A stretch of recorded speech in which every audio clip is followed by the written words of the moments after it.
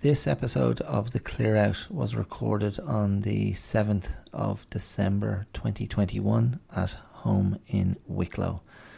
And it is an exploration and celebration of three great female works of art from very recent years.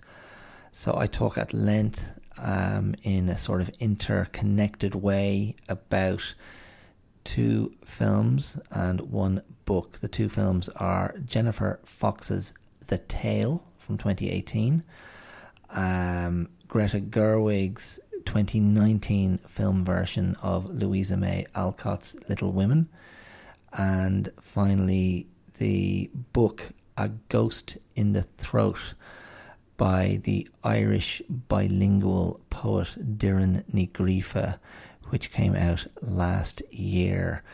These works, these female texts, are all in their own ways explorations of femininity, of womanhood, of sisterhood, and in some cases of motherhood.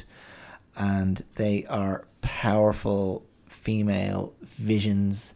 They are powerful demonstrations and iterations of female art making and truth telling and storytelling. And I'm a huge fan of all three. And the episode is a discussion of what constitutes a female text, and it's a discussion of what makes these works of art so good and so resonant, in my opinion.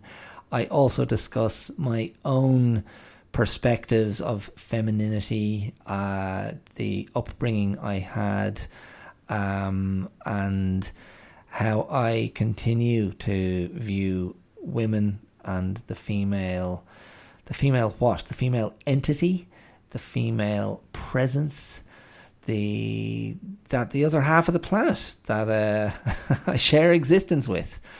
And that's all. It's all coming up. It's a fat episode. There's a lot being said by me, and I try to honor those works and honor the female voice and honor female texts, and I hope you enjoy it.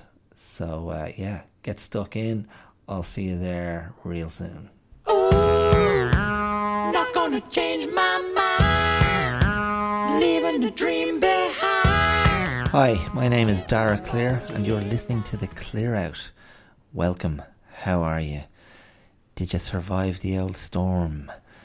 That's right, Storm Barra descended on our little island and tore the shite out of the place.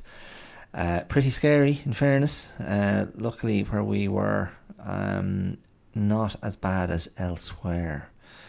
But I saw that damage was wreaked not too far from us and in other spots around the country. So anyway, I hope you stayed safe wherever you were, and we'll spare a thought for our friends across the Irish Sea, because they're next, I guess.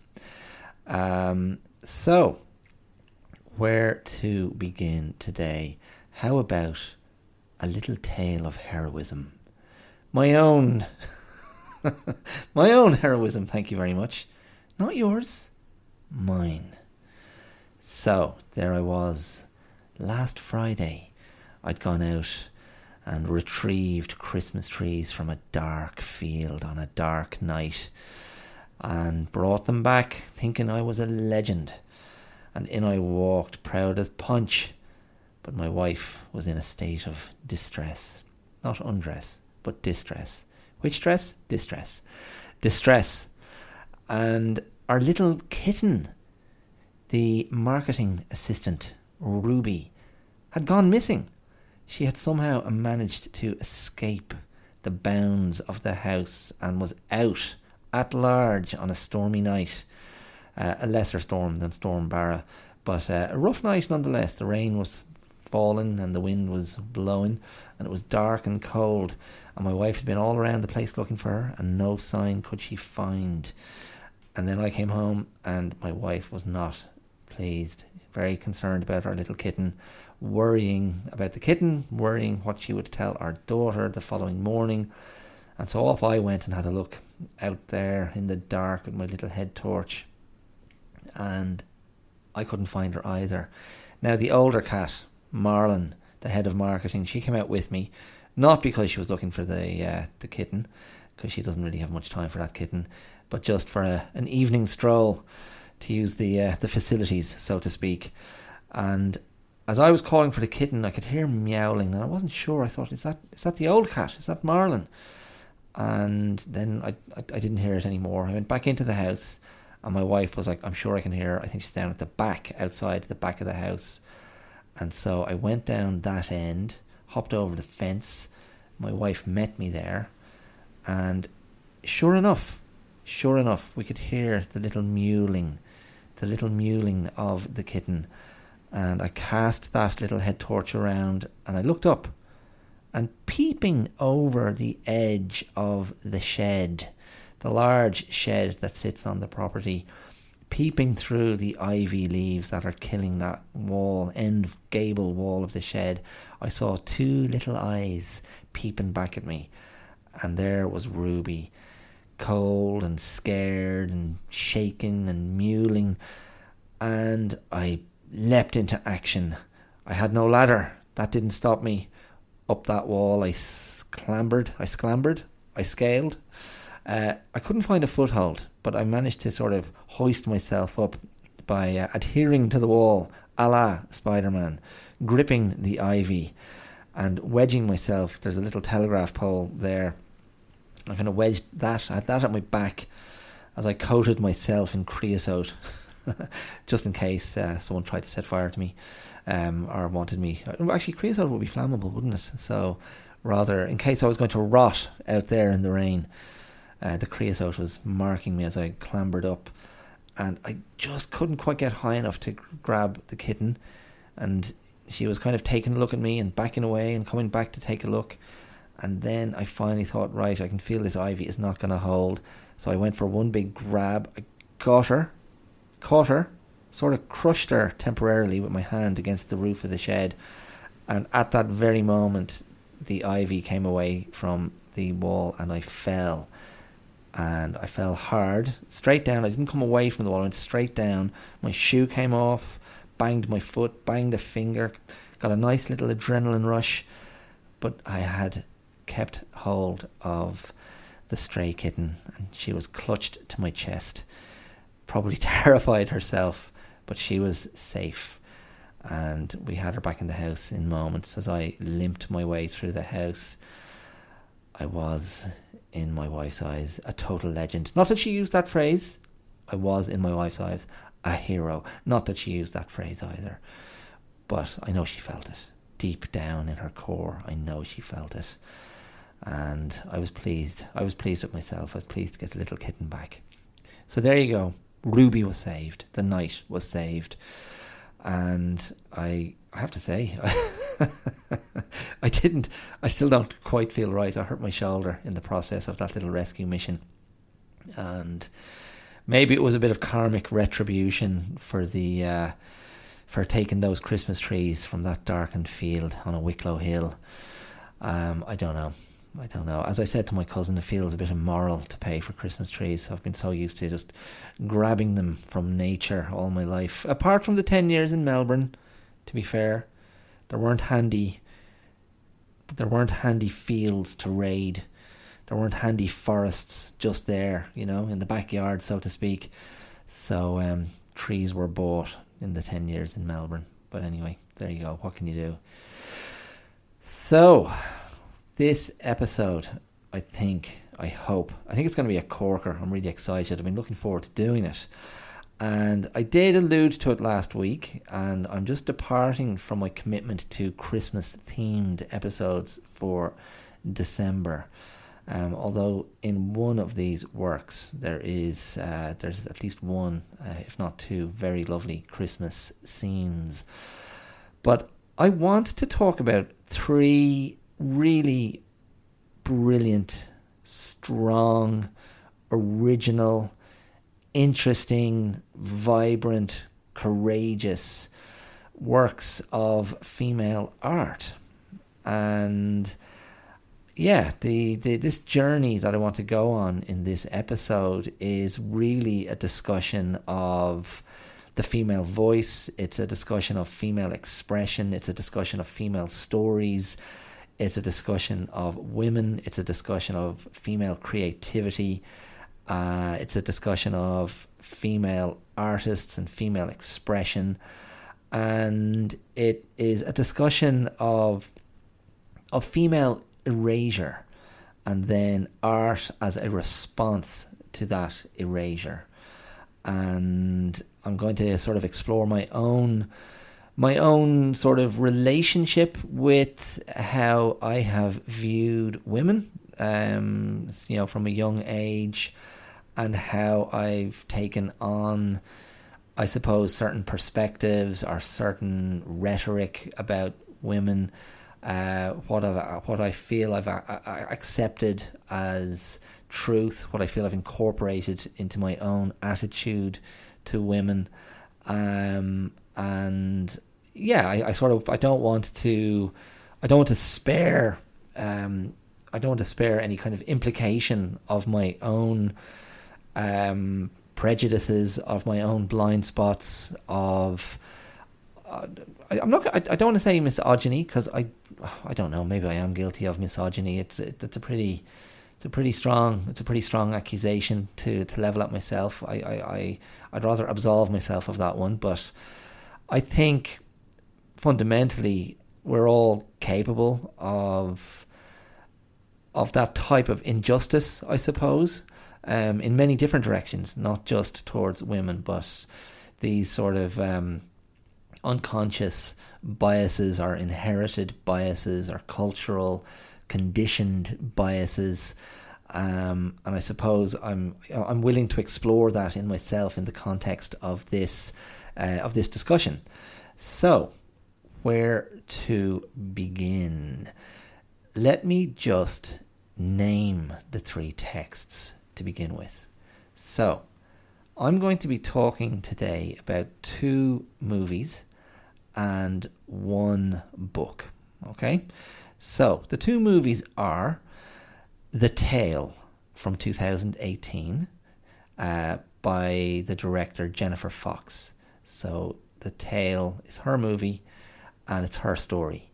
She wrote and directed it, and it is a very confronting movie, and she really strips herself bare in the movie. Laura Dern plays a version of Jennifer Fox in the movie, and it's fundamentally an exploration of her own remembering of being sexually abused as a young teenager, and how she had stored that memory in a very particular place and sort of unremembered it or misremembered it, or she reframed it as something that it wasn't. And it's as I say, I mean, confronting, it's horrifying, but it's a ferociously brave piece of work, and it's a brilliant piece of cinematic storytelling. And she breaks the fourth wall, and she plays with our expectations, and it is an exploration of memory. It's an exploration of identity, and it is a fearless exposure of herself. And I had read about it a little bit before I watched it, and I wasn't prepared for its power, even having read about it, when I sat down and watched it the first time. I watched it a second time before doing this podcast, just to sort of refresh my memory. It's not an easy film to watch, but such I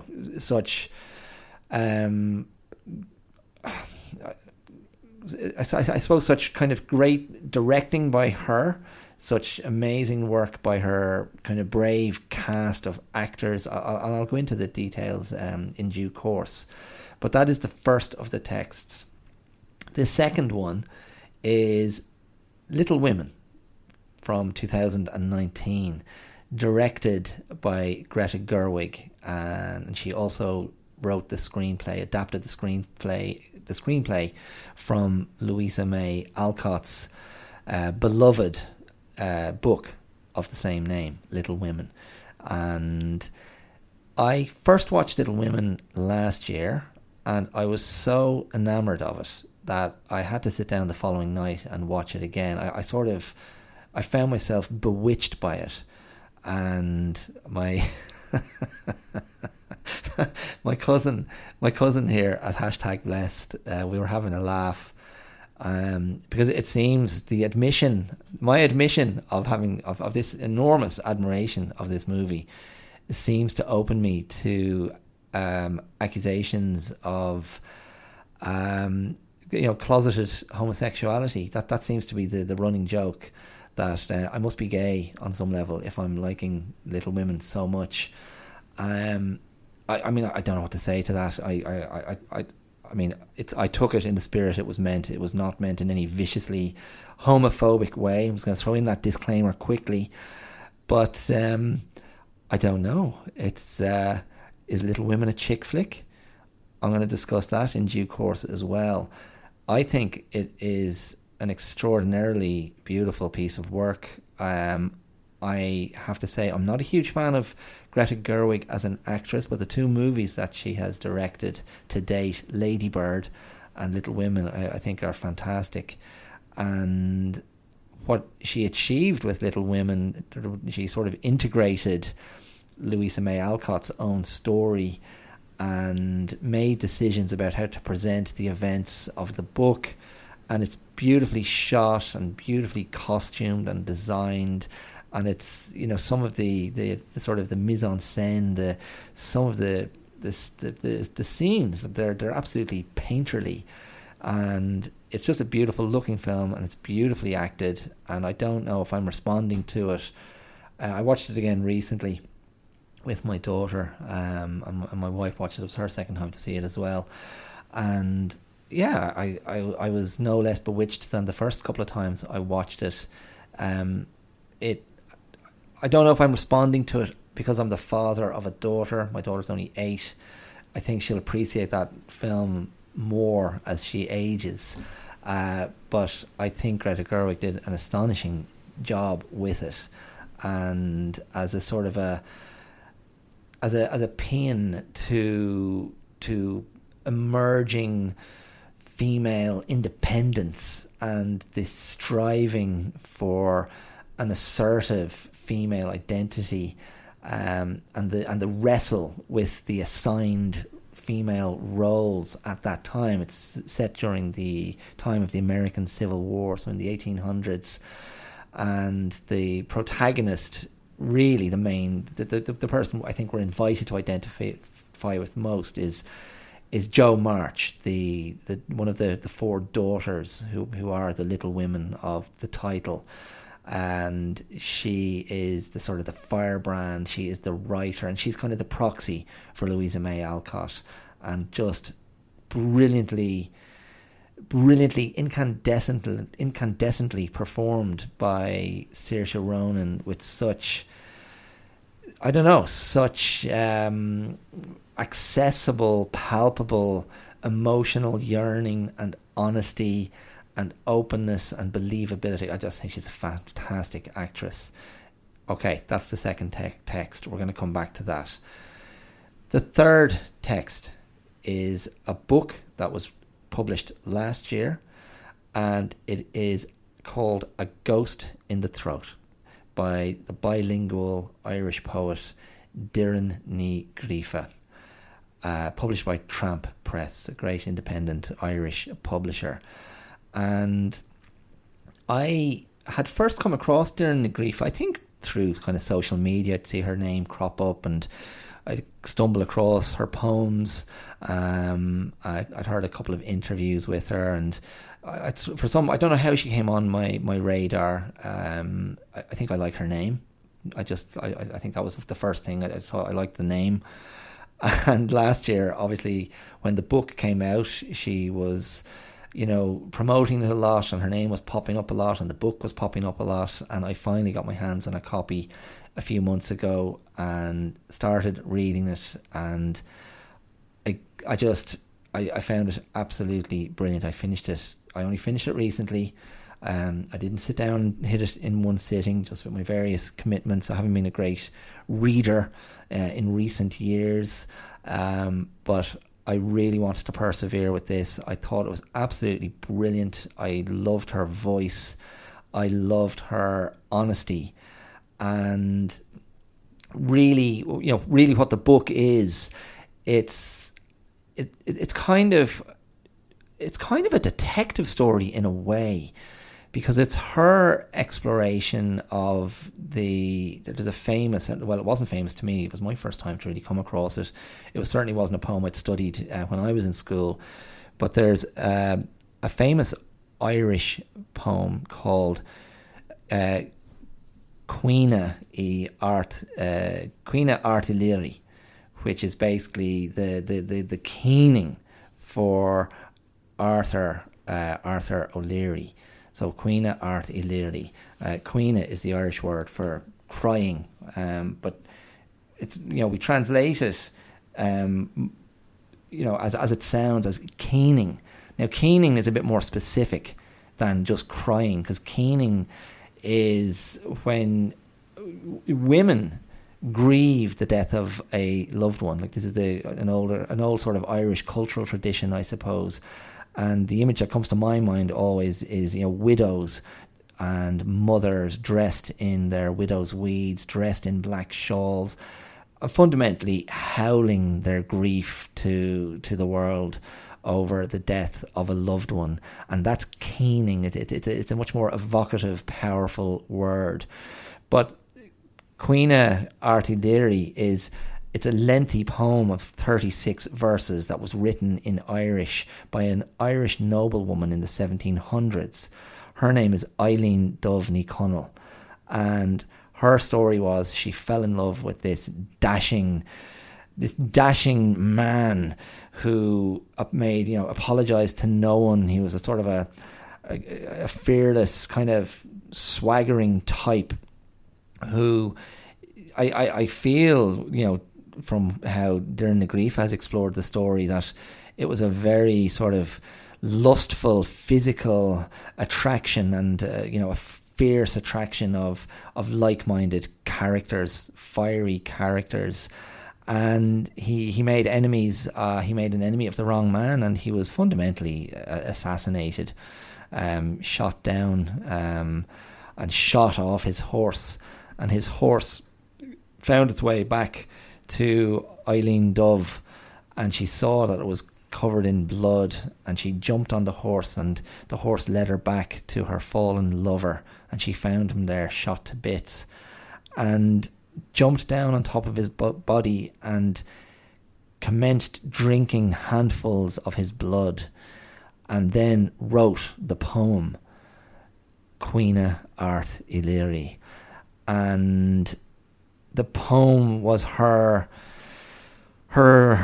grief cry, her love cry, her rage cry, her condemnation of the murderers, those lesser men, and in particular the man who commissioned his assassination. And it's a kind of a ferocious, visceral lament and exploration of her love and her desire and her grief and her rage. And she was pregnant with their third child at the time of his death. And During the Grief, the poet, she was also was she pregnant at the time of writing? I'm not sure, but she was certainly going through a very challenging period of motherhood. The baby that was born around the time of her doing this, writing this amazing book, had been born premature and very vulnerable, and was in the neonatal intensive care unit in a hospital, and she was waiting to be given permission to take her baby home. And fundamentally, she kind of found this sort of connection of the vulnerable mother, and she found a connection of mother love, and a connection of sacrifice, and the sort of the altruistic sacrificing of self to save another. Now, in Eileen Dove's case, of course, she didn't manage to save her man, although you could argue that his saving to posterity in her poem is a saving of a kind. And really, when I referred to the idea of the book being sort of a detective story, Doireann Ní Ghríofa really reveals how she became obsessed with uncovering the full story of Eileen Dove Ní Chonaill, what happened to her afterwards, where are the historical records of the rest of her life, what happened to her. And she interweaves the story with her own reckoning of her own sort of womanhood and femininity and motherhood, and she incorporates the sort of the pedestrian mundanities of the mothering life, of running around after little kids and cleaning up after them and doing the dishes and washing clothes and leaving unfinished cups of tea and coffee around the place, and being knackered, wrecked all the time, and breastfeeding, and also part of her story was expressing milk to donate to other mothers, and so she was in this, I don't know, I mean, I think the way I received it or read it was, she was almost in this kind of fugue state of incessant, nursing, milking, mothering, tending, minding, caring. And to me, as as an ever aspiring sort of creator and writer and communicator, I was marveling at the fact that throughout this, she began this kind of amazing journey of trying to create this work of art, this sort of auto-fiction exploring her own life, going back in time, being a dogged investigator of every record she could find, every archive she could find to uncover more information about Eileen Dove, and fill out the picture, fill in the empty spaces. And for me, when I think then of these three great texts that I feel I've responded to very strongly, I mean, on a fundamental level, they're all explorations of femininity. They're all explorations of womanhood, of sisterhood, of motherhood. And they all, in their own way, are dealing with this idea of erasure and of... and when I say erasure, they're talking about social erasure, like, women, not being allowed to occupy certain spaces in society, economic erasure as a consequence of that, which will be a theme of Little Women. One of the sisters is convinced, look, she can't choose a career, she has to marry into money to find economic security. Historic erasure becomes a bit of an obsession for Doireann Ní Ghríofa in A Ghost in the Throat, because she finds that other members of Eileen Dove's family, her brothers, there are records of their lives and, their exploits and their successes and failures and their deaths and the stories of their male children. But again, she's like, where's Eileen Dove's record? She's been erased. There's sexual erasure in Jennifer Fox's The Tale. And this is an interesting one. This is what makes that such a complex story, because Jennifer Fox herself, as her way of dealing with the trauma, erased the reality of that experience. She erased the fact that she was so young, that effectively the sexual relationship she was having with this man was rape, and she was being groomed and manipulated and seduced in an extraordinarily sinister way. And then there's cultural erasure. And the cultural erasure, I think, arguably is the reductive attitude that can be encountered when people talk about women's literature or women's fiction or female writers, or that idea of like a chick flick.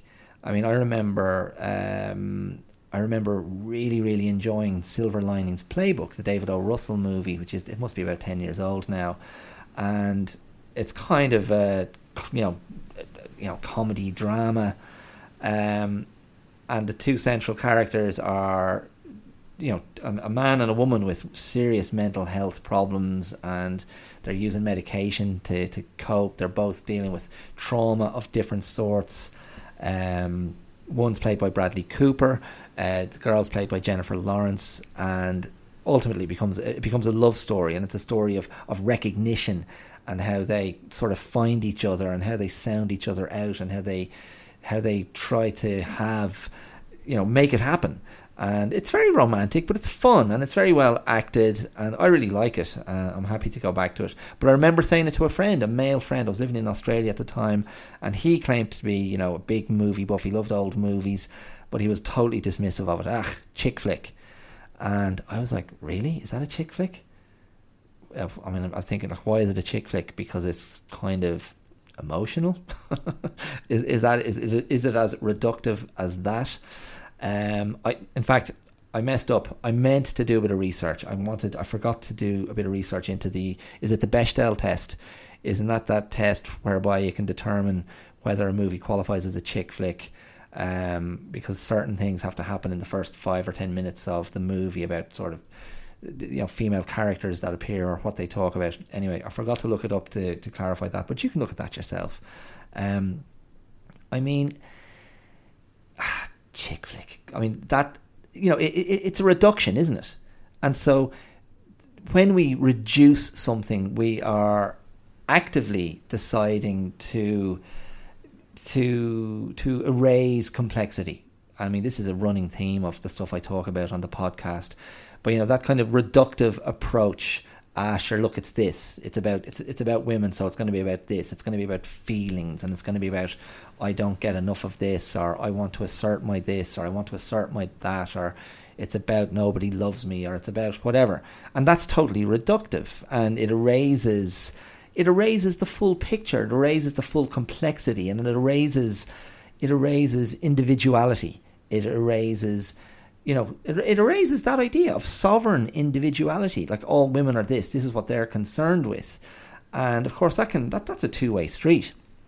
I certainly feel like when I was in my late teens, early to mid 20s, I encountered a lot of rhetoric from women I knew, which was fundamentally, all men are this, all men are that, all men think with that friend of theirs that lives between their legs.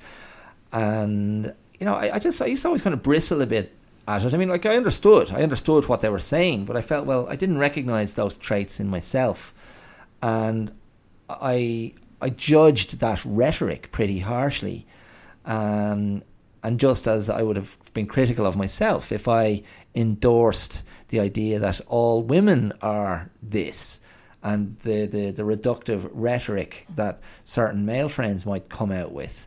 And I just felt from a very young age, I just didn't have an issue with this idea that women had been relegated and eradicated in many ways throughout history. And it wasn't like I was growing up. I mean, my mother, I think, has pretty solid feminist credentials, and she was the only woman in the house. I grew up with 3 brothers, no sisters, so it was a house of men and a mother.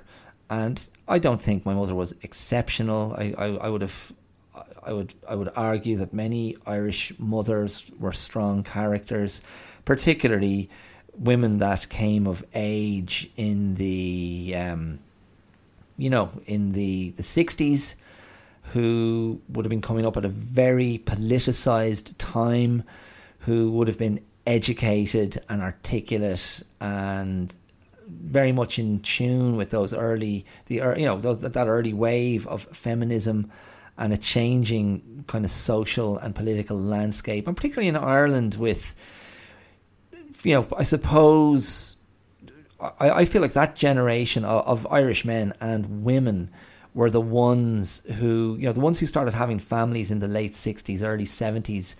They were the ones that sort of broke the Catholic yoke on Irish values and kind of Irish piety, and like the hypocrisy and the repression of the Catholic institutions in Ireland. That generation of Irish people, not all of them, of course. I mean, there were people who were very much on side, I suppose, but there were people who were sort of the liberators, or the social, the social outliers, or rebels. And I mean, my parents were, they were hippies, moderate hippies. I always feel. They weren't in the kind of the tree hugging camp, as far as I know. I haven't heard any of those stories, but they were politically aware and politically awake. And I don't know. I mean, the point I'm trying to get to is there were prevailing attitudes in my house that it was just, I just felt it was understood. I didn't feel I was being preached at by my mother. I wouldn't say my father has massively feminist credentials, but he certainly knew how to behave, I suppose. Let's put it that way. But I certainly grew up with a sense, I don't know, I think I grew up with a sense that I didn't hesitate to believe that there had been injustice. I didn't hesitate to believe that women had a hard time. And I don't know if that was informed by the movies that I was watching, or how I perceived women in movies, or how I perceived the adult women in my life. Because certainly, my mother and the adult women who came into the house, I felt, I think I was fond of all of them. I felt they were all strong characters. They were all interesting characters. They were all loud. they were all loud characters. And sure, why wouldn't they be? These were women, as I say, who would have been, growing up in coming of age in the 60s, starting families in the 70s. And yeah, they were vibrant and attractive and unashamed. And I was like, yeah, cool. That's what women are. And it was all good. It was all good with me. And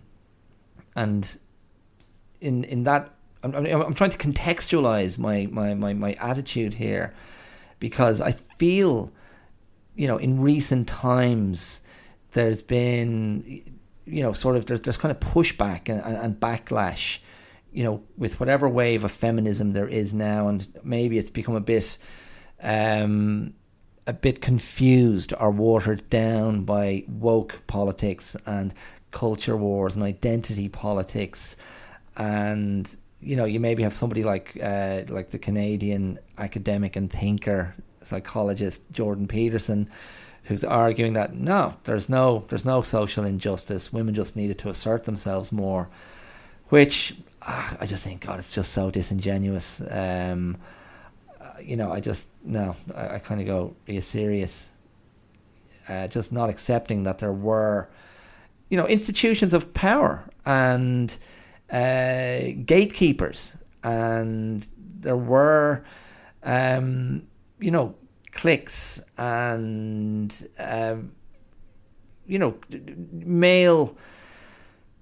male corridors of power and male structures of power that were absolutely built on exclusivity and the, excluding women and excluding whatever, excluding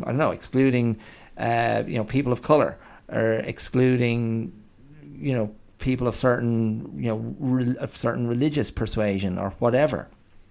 I don't hesitate to validate any of that. I think history backs that up.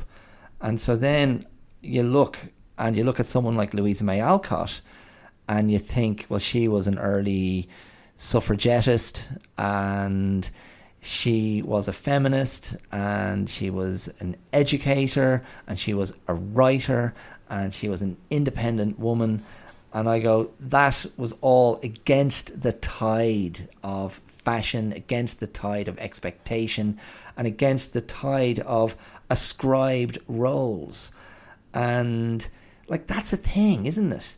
Like socially, the ascription of roles and the ascription of meaning and the ascription of significance. And who was doing the ascribing? And historically, if we're looking at kind of, the last couple of 100 years or more in the Western world, we're talking about men kind of going, no, this is your role, this is our role. And that, again, is a form of erasure, and it's a misdistribution or an inequality of power. And I think, again, if we're looking at the connective tissue of these three texts that I'm talking about today, they are all searches or quests for identity, and they're all searches and quests for meaning and understanding, and they all speak to a recognition of earlier models, of earlier exemplars, and they all speak to recognition of earlier pain, or earlier struggle, or earlier rage. And these artists, so Jennifer Fox and Greta Gerwig and Doireann na Gríofa, they have created these brilliantly distinct works that make those experiences and make those quests and make that recognition so visceral and so palpable. And they are, of course, of different tones and of different modes. But the connective tissue is, they are all female texts.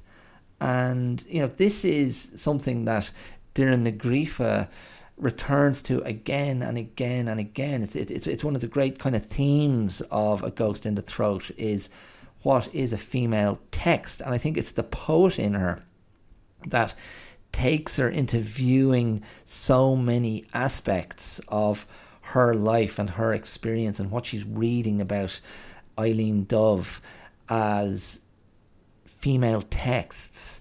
So maybe even the rings of the abandoned teacups or coffee cups, like that's a female text, abandoned because a mother is tending to her children. Maybe the spilled food on the floor is a female text. She refers to a beautiful cardigan made by her mother for one of her children, and that each stitch is a female text. She refers to her own body, the scars from her cesarean deliveries, as female texts. The lines on her face, under her eyes, the bags, the fatigue, as female text. It's brilliant. I love it. I just find it really evocative, and it's deeply personal for Doireann na Gríofa, because it is a work of autofiction. It is her imposing a narrative on her own story and imposing this amazing narrative on her own interiority and her own exploration of her sexuality, her changed status, and by which I mean her changed status from non-mother to mother, from non-mother wife to mother wife, and her husband features in it throughout in peripheral but not unimportant stories. In fact, there's one of the stories that she shares in the book that I really loved, and it really didn't directly have anything to do with her quest for meaning or the research into what happened to Eileen Duffney Connell. But she was relaying the story of herself and her husband being in the car one night coming back from a night out, and there's a clear suggestion that they're feeling like a physical sort of desire for each other, and then they come across this car crash in the road, and there's a couple of cars stopped, there's people standing around, and she sees a woman lying in the road in the glare of the headlights. And they stop the car, and she instinctively just jumps out of the car, and her husband is basically telling her to stop, like, don't get involved. And she runs over to the fallen woman and sort of tends to her and tries to reassure her and brings her up off the road and comforts her. And, it goes on this little journey of pure, instinctive, impulsive, active solidarity, because that is the only other woman in that space, in that moment. There's men standing around not looking after her, and she just goes no, like a force that wasn't going to be stopped. And it was her mothering force and her nursing force that was driving it. And she gets back in the car and puts the seatbelt back on, and it's clear that the husband is kind of furious and thinking she's just put herself in danger being out on the road. More cars are going to come, and Negrifa sort of admits feeling, she admits feeling that kind of sting of her, and maybe a sting of guilt perhaps at her husband's anger, but also like, feck off with yourself kind of thing, that she's not going to apologise for her sisterly act. And they drive on and go home, and it's just brush teeth and go to bed and go to sleep. And I found that really moving. I don't know why. I found it really moving. There was something about her great act of sort of empathy and care and altruism, and sacrificing herself a bit, sacrificing the potential night with her husband, potentially sacrificing herself, putting herself into that dangerous situation. I don't know. I found it admirable and touching and moving. But what? That's just one episode from the book. I don't know what. I mean, I suppose the connection Negrifa was making with that moment was maybe it was an echo. And I mean, echo, this idea of echoes through time. It was an echo of her tending to that fallen body, that victim of an accident, that person laid low on the ground and vulnerable, and potentially someone who's close to death. That was the echo was with Eileen Dove leaning over her fallen man and tending to him, and this is what this is one of the things that was resonating with her. And so, like, that was the point I was making, the idea of recognition of something from before, recognition of earlier experience, an earlier female experience. So there's an artistic solidarity, but never mind the artistic. It's a female solidarity. It's continuing the chain, and I think Negrifa would argue it's continuing the text. It's continuing the telling of the female story. And look, I'm going to digress here for a moment, because I don't want to. I mean, I said I'd explore my own complicity in female erasure.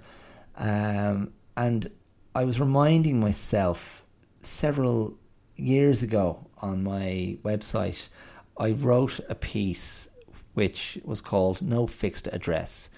And the theme of the piece was I was trying to kind of explore this idea of where we live, and not in terms of bricks and mortar, not in terms of the houses or apartments we inhabit, but rather what existential space do we live in? And I came up with this idea that, like, I was kind of stripping myself back and thinking my own existential bent was towards striving. That, like, I was a striver, striving for meaning, striving for understanding.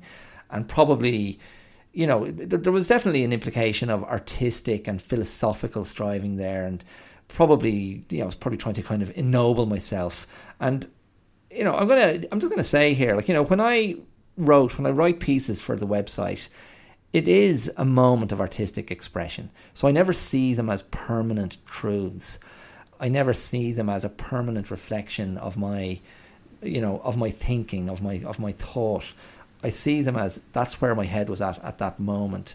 And for me, that's the artistic reality. And that's the expression of something then in that moment that's real. And that's the offer. That's the offer to connect with a reader. That's the offer to connect with an audience in that moment. And I have written subsequently on the website, and I've kind of gone, I don't look back at my pieces and try to correct them. I don't look back with shame. I don't look back and cringe. I think I was saying I do look back and sometimes cringe, but I'm not going to edit. I'm not going to correct and redress, because it was a moment. It was a moment of truthfulness then, and I'll let it stand. And I know in my thinking, I was thinking of that specific post that I just referred to, because when I said about myself, my active mode, my active existential mode is striving, I then referred to my wife. And I was like, I think maybe my wife's existential mode is caring. And at the time, in that moment, she'd been a mother for a year, so we'd been parents for a year. And maybe that's what was dominating my perception of my wife. But I kind of subsequently, over the years, I've kind of, that's always niggled at me. And I felt, Jesus, was that an act of erasure?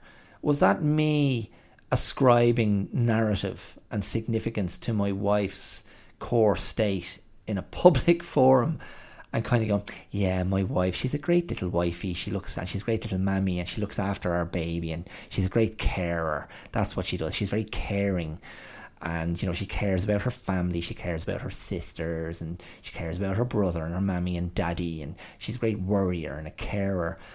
And I was sort of castigating myself internally, and I think I have done over the years. I've stumbled over that. It just props up in my subconscious. I'm like, oh right, there it is again. And I'm asking myself now, did in that ascription of my wife's existential bent as caring, I think I just reduced her to something that completely disregarded these other aspects of her personality that are no less important, that are perhaps more important. And I ask myself now, did I erase her own striving? Did I erase her own desire to make meaning of her life? My wife is an artist. She's a musician. She's a singer. She's a songwriter. She's now a music therapist. And at that time, a year into being a mother, she was embarked on a master's of music therapy. She was studying, she'd gone back to education to do a postgrad, a really demanding course, being a mother. She was unwell after she became a mother, and there were some very scary health moments. And she got back up on her feet and went back and studied and was still being a great mother. And I was like, she's caring. I was like, oh my God. She was kicking ass, and in spite of her fears, and in spite of kind of a mortal existential wound that she'd endured because of a difficult pregnancy, because of a traumatic childbirth, because of becoming very ill after our daughter arrived, in spite of all of that, carrying that weight and carrying that collateral damage, and the internal pressure that she was living with, as well as having, a husband in myself, doing my best to be, trying to be a good father, trying to learn how to be a good father, just as she was trying to learn to be a good mother. But also maybe like a lot of new fathers at a certain point in that journey, kind of going, what about me? I'm still a man with needs, and I still love you, and I've still got my desires and my longings. And like that, another aspect of pressure that my wife had to endure. And in all of that, she's going out and over the subsequent years completed her master's, did really well, and went back out into the working world, having had a long career as a professional musician and as an original, songwriter and artist, and going, no, I'm going to do a pivot, and I want to go into music therapy, and I want to, pursue that craft and that service and that identity. And that was all happening in front of my eyes. And I came up with caring. And I kind of go, I don't know. I mean, and this is, I mean, I'm asking myself now, is this a male-female divide? And so what I was seeing was a woman, a new mother, reprioritizing and going, this is my focus, to take care of my baby as best I can, and I'm also going to, pursue a new career and re-educate myself, because this long term will be better for the family and better for my baby in the future.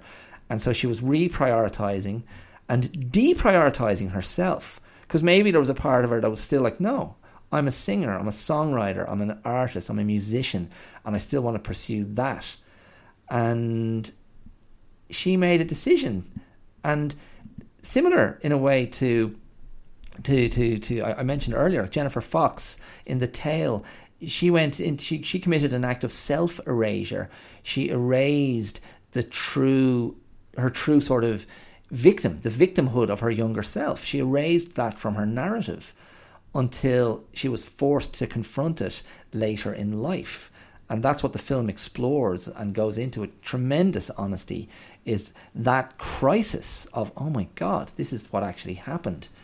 And I don't know, like, in that case, there's, and I referred to it earlier, that act of erasure was about self-preservation, because that was an act of erasure to sort of hermetically seal trauma and keep it at a safe distance. So she locked it into a particular memory.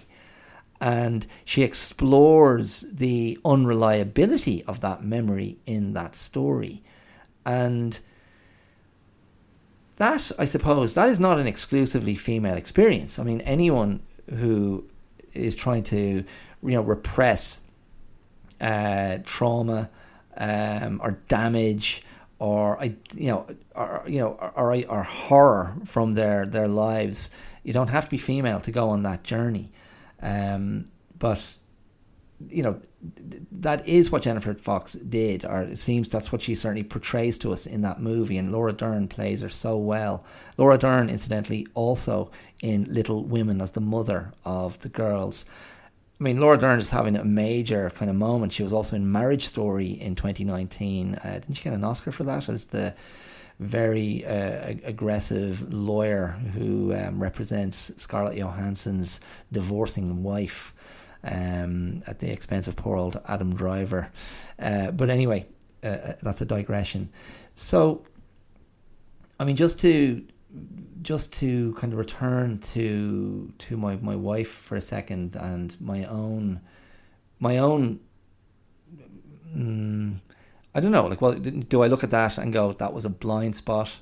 Do I look at that and go, this is a very male thing to do? So, the male mind is, I'm not going to, and this speaks back to Doireann Ní Ghríofa's unfinished cups of tea and coffee.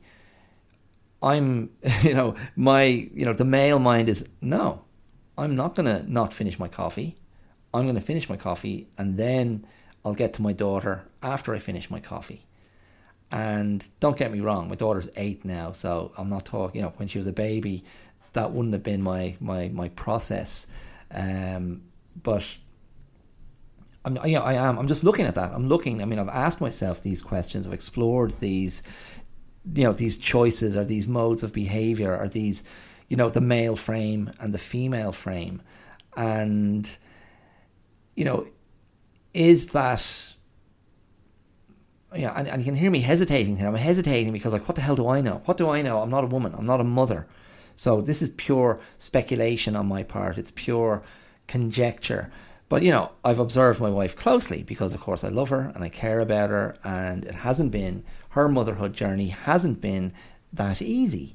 And I think part of what she found challenging, and this is probably true for many mothers who maybe become mothers a little bit later in life, which is, more and more a trend these days, that there is an erasure of identity and a loss of the pre-mother self.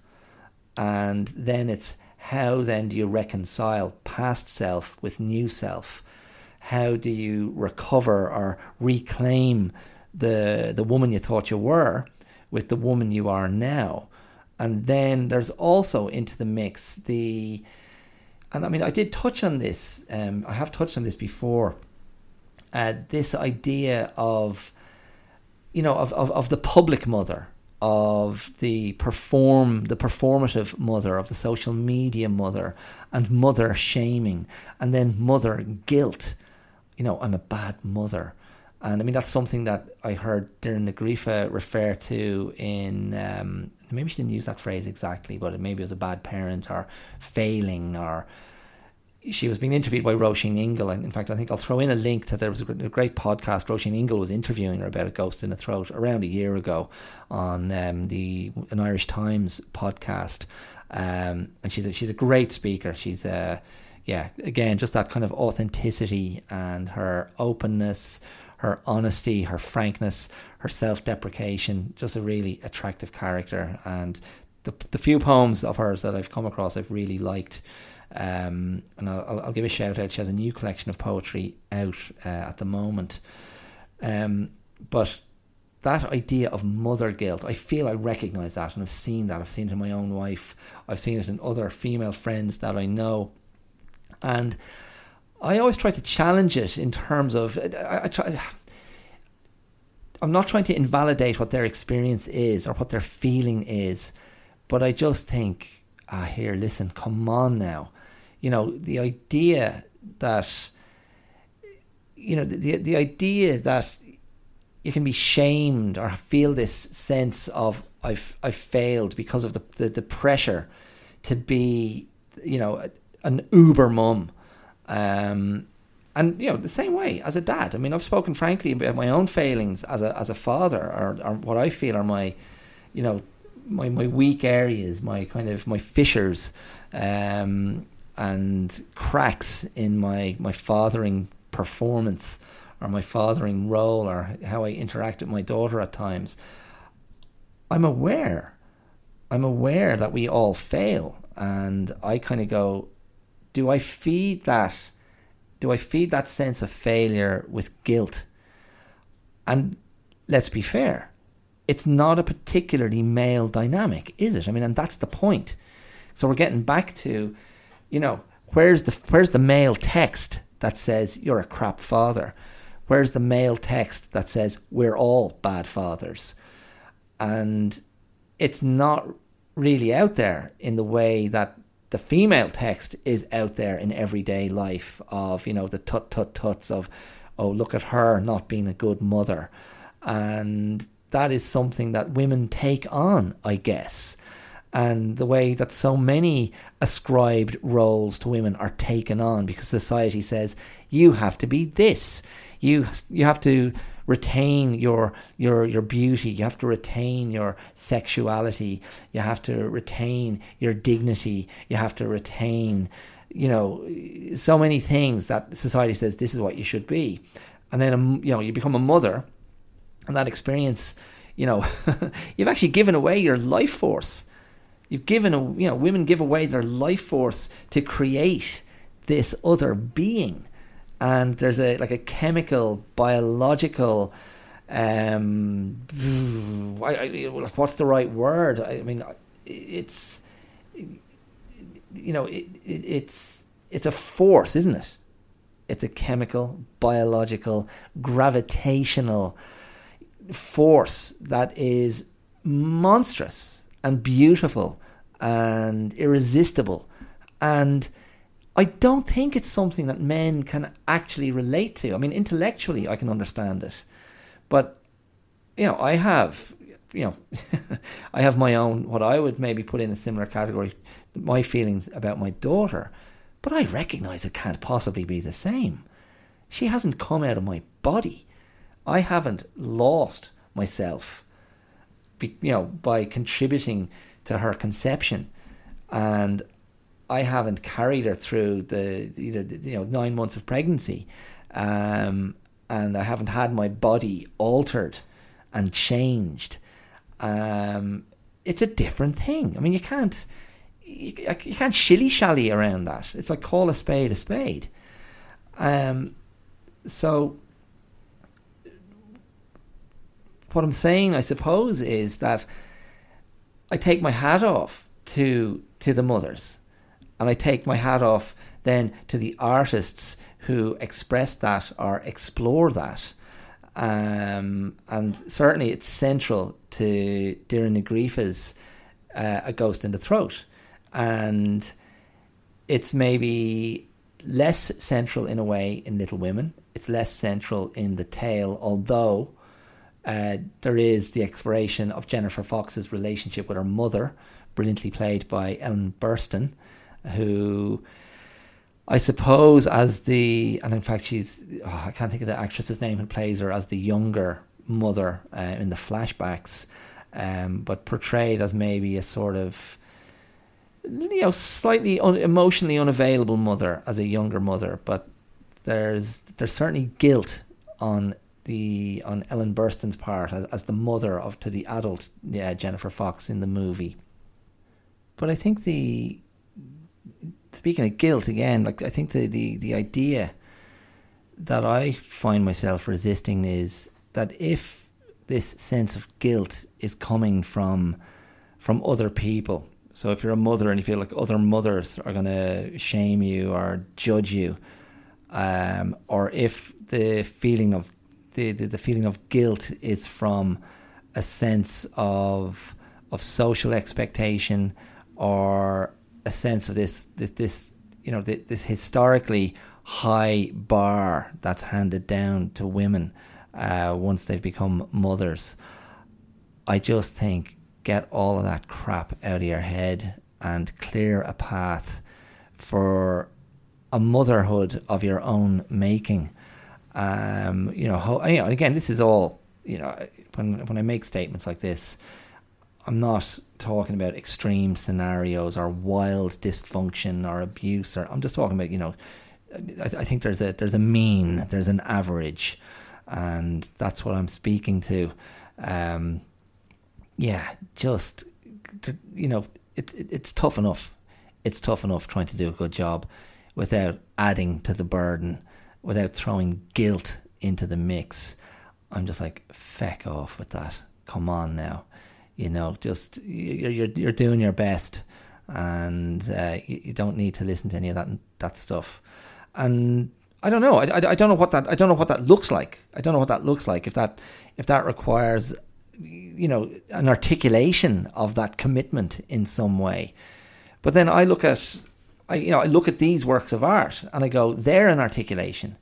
They're an articulation of female power. They're an articulation of female voice and female expression. And they're going, look, this is what happened. Look, this is what it's like. Look, this is how it feels. And of course, two of them, the tale obviously and A Ghost in the Throat, they have that autobiographical aspect to them. And Little Women, it's a work of fiction and it's a beloved, I think mostly pitched as a sort of a children's book, really, is it? And it's not like I was a huge fan of Little Women. as a child, I was aware of its existence. That was it, nothing else. And then in 1994, the Australian filmmaker Gillian Armstrong did her version of Little Women, and it was a sort of a stellar cast. Susan Sarandon as the mother, Winona Ryder as Jo March, Claire Danes was in it, Kirsten Dunst as the young Amy, played as an older woman by Samantha Mathis, Trini Alvarez, Gabriel Byrne was in it, Eric Stoltz, who am I missing? Christian Bale as Laurie, the doofus next door, the fop. I have to say, that's the one aspect of Greta Gerwig's version that I find myself resisting. I'm a little bit out on Timothée Chalamet. I don't know. He can't seem to disguise or mask his modernity. Like his body language in Little Women it doesn't seem to fit. Like his his deportment, his posture, the way he walks, he just looks like he's slumping and slouching and loping through a mall in LA, and I find it really irritating. Now he kind of played to type in Lady Bird, and I must say I was quite taken with Call Me by Your Name, the sort of the gay coming of age movie set in a beautiful Italian setting. And I just watched him recently in Dune, Denis Villeneuve's Dune, and he was quite good in that. But I do have the sense, I mean, there's always a new actor or a new actress who is the actor or actress of the moment. And he is definitely that actor at the moment. And I'm just like, all I'm seeing is a skinny, Byronic, floppy-haired fop. And he's got a bit of a moody thing, and a bit of a sort of a sensual thing. But I'm waiting to see the chops. I'm waiting to see the acting chops. Like, he's just a pretty thing at the moment, and I don't find him that interesting from an acting point of view. Although he is, I have to, I as I say, in Call Me by Your Name, he's quite a lovely character. And then, I don't know, like a female equivalent. I mean, there's a young Australian actress, she's in her late 20s, early 30s now, Elizabeth Debicki, who was in Steve McQueen's Widows, and she was good in that. And she is in The Tale, Jennifer Fox's The Tale, as the riding instructor that the young Jennifer Fox goes to for her riding lessons and stays with, and that's how she meets the running coach, who's an older man and it's him that seduces her, and he is, I mean, I suppose chillingly played. I mean, he's not, he's not portrayed as a monster, and this is the thing. This is what's so powerful and effective about The Tale. He is played unnervingly by Jason Ritter, the son of the late John Ritter, as a really warm, gentle, attractive character. And like, we're seeing him through the young Jennifer Fox's eyes, and refracted through the Elizabeth Debicki character as well, who he is sleeping with. But he's presented as being just this attractive, very sort of seductive character. And of course, that's what he does. He seduces the young Jennifer Fox, and she's only 13. And, again, some very confronting scenes are presented. And the young Jennifer Fox is played brilliantly by a young Canadian actress, Isabelle Nellis. An astonishing performance.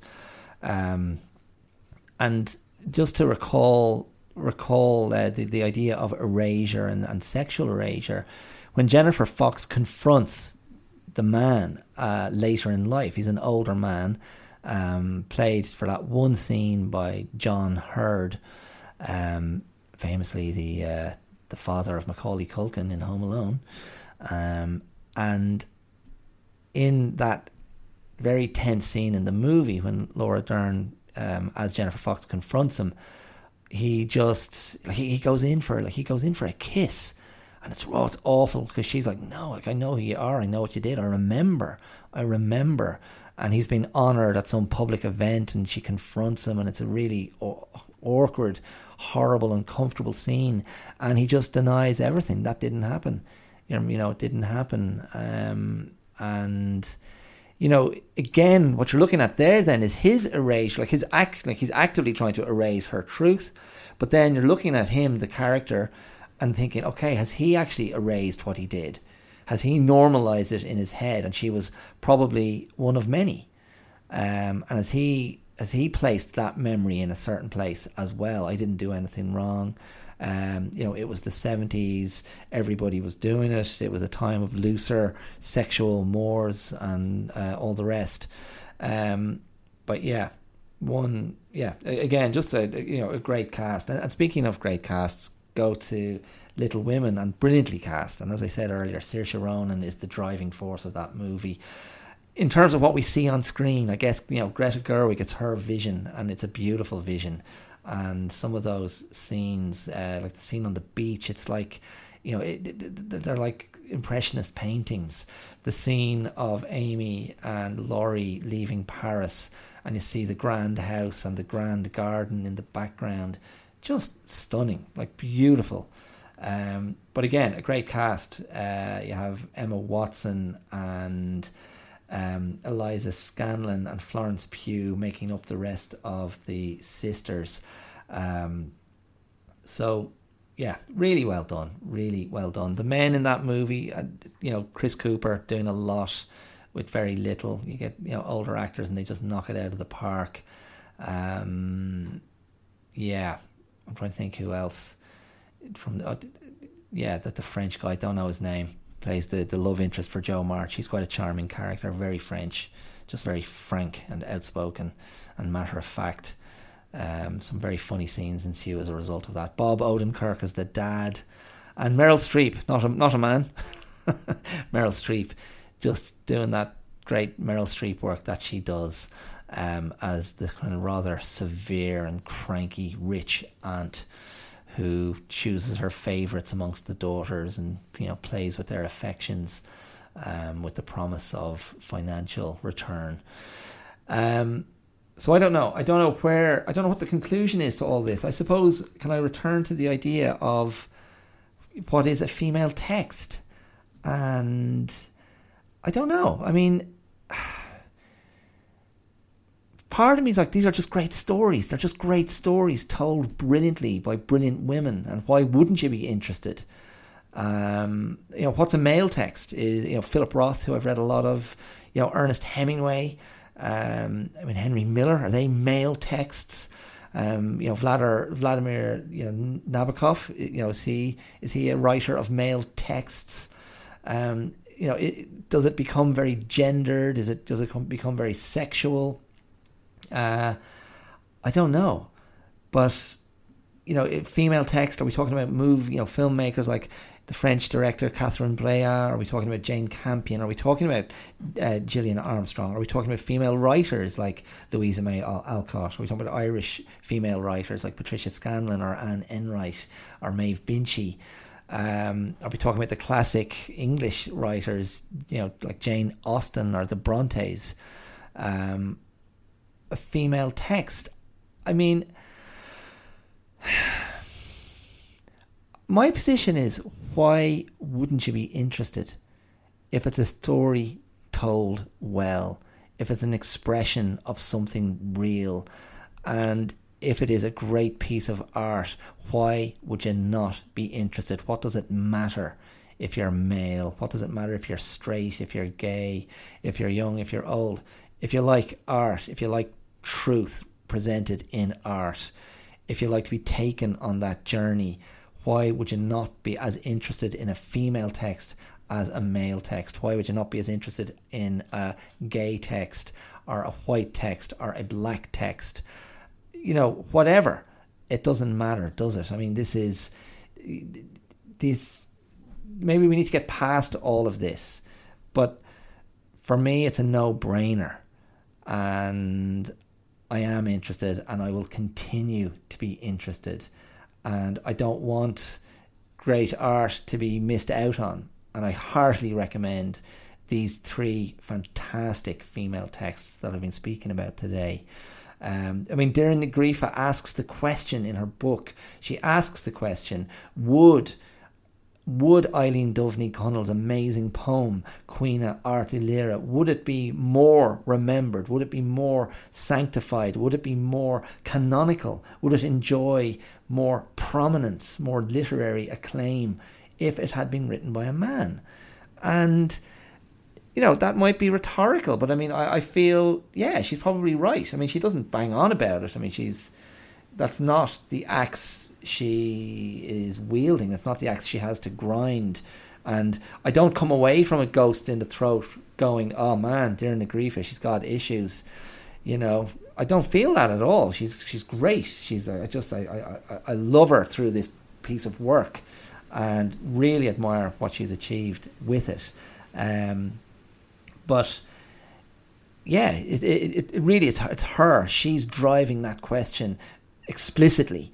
What is a female text? And she sees a female text everywhere. And a female text, to her, fundamentally, this is what I come away with, a female text is where women live, where women leave their mark. That's a female text. And all we need to do is open our eyes and look for it and appreciate it, value it, recognise it, see it for what it is. And it doesn't have to be deified, reified, sanctified. It's part of the world we live in. And listen, I wouldn't be here if it wasn't for a woman. So maybe all men are female texts. How about that for a conclusion? And listen, just for the sake of it, I just want to read a verse, and I'm going to stumble because my Irish is not great, and it's been so bloody long since I had any level of reasonable fluency. But I just want to sort of honour Doireann na Gríofa's work as a bilingual poet, and I want to read a verse from her translation of Cuoine Art Illyri, and I'm going to read it in Irish, and I'll read the English translation she offers as well. And forgive me if there's anyone listening who's a fluent Irish speaker. Forgive my stumbles, but I just want you to hear the language because it's lovely. This is verse 7 from Doireann na Gríofa's version of Eileen Dovnagunnell's Cuoine Art Illyri, and it's her moment of realization that something terrible has happened to her man. And she says in Irish, Macharahu gadangan is near credis riamh dod varv gur hánig cum de coppel is a shrianta le gatolav is fuil de crí a lacan sheer gatilaf granta mar a miha id she is id shasav Hugus lame gatarsig, an dara lame gata, an triu lame de coppel. I think it's magical. Now I stumbled over a line there. I'm not going to revisit it. In English, what Doireann na Gríofa offers us is, "Oh, my steady companion, never could I have believed you deceased, until she came to me, your steed, with her reins trailing the cobbles, and your heart's blood smeared from cheek to saddle, where you'd sit and even stand, my daredevil. 3 leaps I took, the first to the threshold, the second to the gate, the third to your mare." It's great. It's great stuff. Doireann na Gríofa, fair play to you. It's brilliant. I love it. I couldn't recommend it enough. And Jennifer Fox, also brilliant, The Tale. And Greta Gerwig, also brilliant, Little Women. See those films if you haven't seen them. Read that book if you haven't read it. That's A Ghost in the Throat by Doireann na Gríofa, Tramp Press from last year. And I intend to get it. I haven't read it yet, but I know it's out. It's her new collection of poetry, To Star the Dark, and that's from Daedalus Press. So go and get some poetry into you. Go and get some female texts into you. I hope to God I've made sense of all of this. I hope I've done these women and their work justice. Fair play. I love it all, and I am grateful. I'm grateful to be alive at this time, to enjoy those works of art, and to be in a place of receiving those female texts. So well done, those women. Keep it up. I look forward to more. And that is all. So thank you so much for listening. If you listened, thanks for sticking with it. I hope you've enjoyed what you've heard. I hope I've piqued your curiosity to check out those great works of art. I will be back next week with Christmas movies. I think next week I'm going to do my favourite Christmas movies. And remember, if you're enjoying what you hear, you can throw some love at the podcast on social media. You will find the links in the description. I will throw some links to some of the things I referenced today in the description also. And if you want to throw some financial support at this independent podcast, which is something I hope to make a going venture, financially speaking, eventually, you can do so using the supporter link in the description, wherever you're listening to the podcast, or at patreon.com/theclearout. Okay, so there you go. You take it easy and stay safe, stay well, stay warm and dry, roll with the storms. You can't fight that wind. And I will see you real soon. I'll be back next week with more. Okay, all the best. Take care. Mind yourselves. Bye-bye.